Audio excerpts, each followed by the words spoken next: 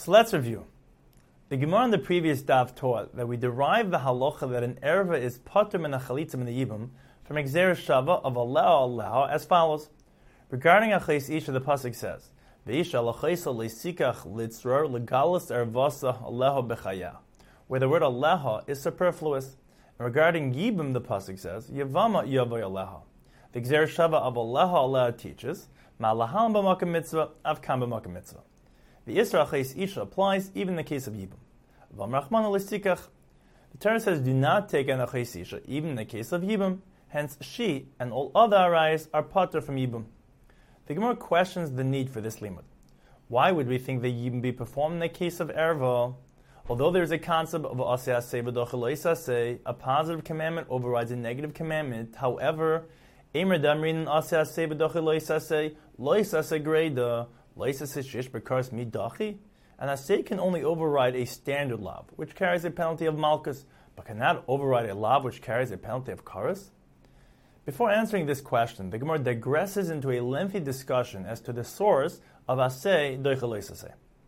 The Gemara cites two consecutive psukim in Parshas Ki Seitzah: leisilbish shatnes temer pishim yachtam, the prohibition of wearing shatnes, a garment made of wool and linen, followed by Gedilam tasalach al arba canvas kasus chasher tachasaba, the mitzvah of wearing tzitzis on a four-cornered garment. From the fact that these psukim are smuchim, adjacent to each other, we learn that one may affix woolen tzitzis onto a linen garment, or vice versa, as the mitzvah saseh of tzitzis overrides the lois saseh of shatnez. This serves as a basic source for aseh doichel leisaseh. The Gemara first elaborates on the concept of smuchim. Amar Rebbe Lazar, the pasuk in Tehillim says, "Smuchim la'ad la'olam asum be'emes v'yasher." Smuchim, adjacent psukim, were written in this manner be'emes v'yasher, with a purpose, to teach us certain halachas of the Torah. The Gemara cites an example of another halacha learned from smuchim. Amar Sheshes Amar Belazar Mishum Belazar ben Azariah, Minayin liyavama shenaflu lefnei mukah shchin she'ein ches minaisa. If a yavam has physical conditions that are repulsive, the yavama may voice her objections to yibum, and the Yavam must agree to Chalitza. This is learned from the smichus of the pasuk Ki yeshvu achum yachtav, which introduces the laws of Yibum, and the pasuk Leisafsim shar b'dishay, the isser of muzzling an animal while it works, to teach that we do not stifle the objections of the Yavama in such a case. The Gemara teaches further regarding smuchim that even Rabbi Yehuda, Ba'al Malay Darish, or Mishnah Torah Darish, even though Rabbi Yehuda does not darshan smuchim in the first four chumashim, he does darshan smuchim in Sefer Devarim. The Gemara proceeds to prove this point by citing the following brisa. The pasuk in Parashas Mishpatim, which is in Sefer Shmai, says, "Mechashefa loisachaya," a sorceress must be put to death. By which method? Ben Azai says, since the immediately following pasuk is Kol Shechev and Behema Moisumas, based on Smuchim, we can derive Ma Shechev and Behema Beskila of Mechashefa Beskila. Rashi explains that Shechev and Behema itself, where it says Moisu Masu Demeambam, is learned via Gzer Shava from Oivi Yadaini, where it says Maisu Masu Be'even Yirgamu Oisam Demeambam, which teaches that Demeambam is always interpreted as Skila. However, Rabbi Yehuda argues and says, we cannot derive Skila based on Smuchim. Rather, since Oivi Yadaini B'chla Mechashvim, Oivi Yadaini is a form of sorcery. We derive Mechashefa directly from Oivi Yadaini. Ma Oivi Yadaini B'skila, Af Mechashefa B'skila, via a different method, as Rashi explains. Shazu mida b'Torah, kol davar shehoye b'chlal b'yotz min haklal l'lamed lo l'lamed al atzma yotzo el l'lamed al klal kula yotzo. Obviously, Rabbi Yehuda does not generally darshan smuchim. However, the Gemara cites a Mishnah in which we see that Rabbi Yehuda does darshan smuchim in Sefer Devarim. Ditnan, noisi adam anusas av mafudis av. The Rabbanan hold it is mutter for one to marry a woman with whom his father had an out-of-wedlock relationship. As Rashi explains, the Torah prohibits only his father's wife, as the pasuk states, "Ervas eishes avicha leisagali," and eishes only refers to kedushin, a proper halachic marriage. However, Rabbi Yehuda, Eisr banusis av v'mufutas av, Rabbi Yehuda holds that it is asur, because the pasuk in Parashat Ki Seitzah, which is in Sefer Devarim, states, "Lo ish es eishes aviv v'lo yigala knaf aviv." One may not reveal the knaf, the robe of his father, which the Gemara interprets as knaf shira'a aviv lo yigale. Yehuda holds that this must be referring to anusas aviv, because the immediately preceding pasuk is v'nasan ha'isha sheichivim ala bihanarcha mishim kasef, which is told by the case of Einus. Clearly, Rabbi Yehuda darshan smuchim and sefer devarim. The Rabban, however, hold that this is not a case of smuchim because the phrase lo yikach ish es eshes aviv interposes between the phrase of lo yigal knaf aviv and the previous pasuk of Einus.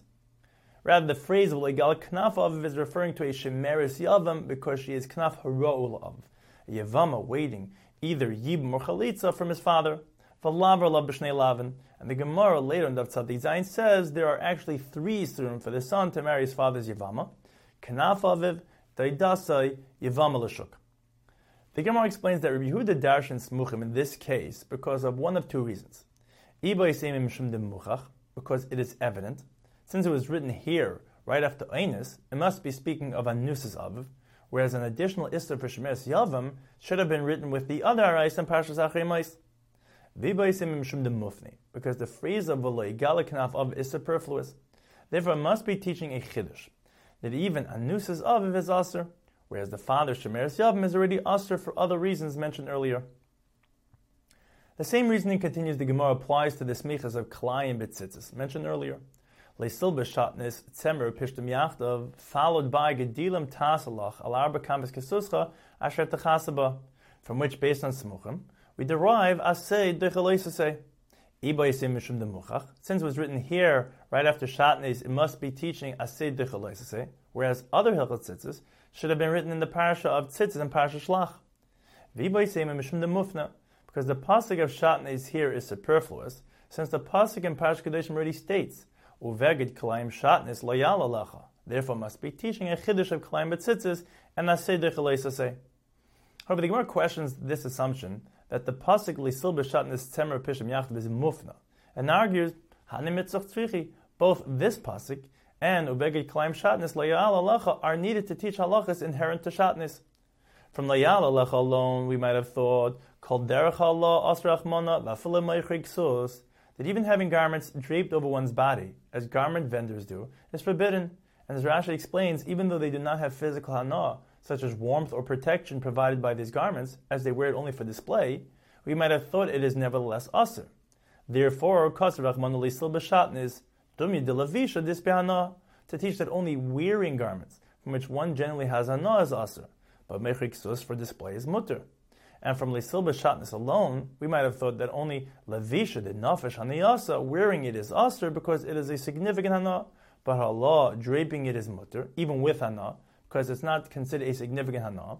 Therefore, kas rachmana lo ya'al alecha, to teach that even Allah with hana is aser. We've established that the first part of the pasuk, Leisil b'shatnis, is not mufna. The Gemara now discusses whether the second part of the pasuk, Tzemer pishtim yachdav, is superfluous. According to the Rabbanan, it is not mufna, because it is needed to teach that the definition of shatnes is a mixture of tzemer pishtim, wool and linen only, and not a mixture of other materials. If so, this pasuk cannot serve as a source for asay dechaleisasay. However, according to the Tana, the Be'er Bishmal, it is mufna, because we already know the definition of shatnes. As the Tana Be'er Bishmal taught, Hayil v'nemr b'teres stam b'gadim. The Torah mentions the word b'gadim numerous times without defining it. But does define it in one pasuk regarding tzaras, where it says v'habeged kiyeh by neged tzaras bebeged semer or bebeged pishtim, to teach us af kol tzemer pishtim. Wherever the Torah mentions the word beged, it is defined as a garment made of either wool or linen, unless otherwise specified. Therefore, the words tzemer or pishtim yachtav are mufna, which allows us to derive asay dechaleisasay by way of smuchim. The Gemara next asks, according to Tana Be'er Bishmal, why can't we simply derive asay dechaleisasay from Parashat Tzitzis itself, where it says, "V'aslem tzitzis al kanfei vigdeim l'dereisam, v'nosnu al tzitzis hakanaf p'sil tchelis." The word bigdeim refers to a garment of wool or linen, and the Torah commands us to attach a p'sil tchelis, a thread of wool, to these garments, which is klaim b'tzitzis, obviously asay dechaleisasay. The Gemara answers that we could say hakanaf min knaf. The tzitzis must be of the same material as the garment. Woolen tzitzis on a woolen garment, linen tzitzis on a linen garment, and no klaim.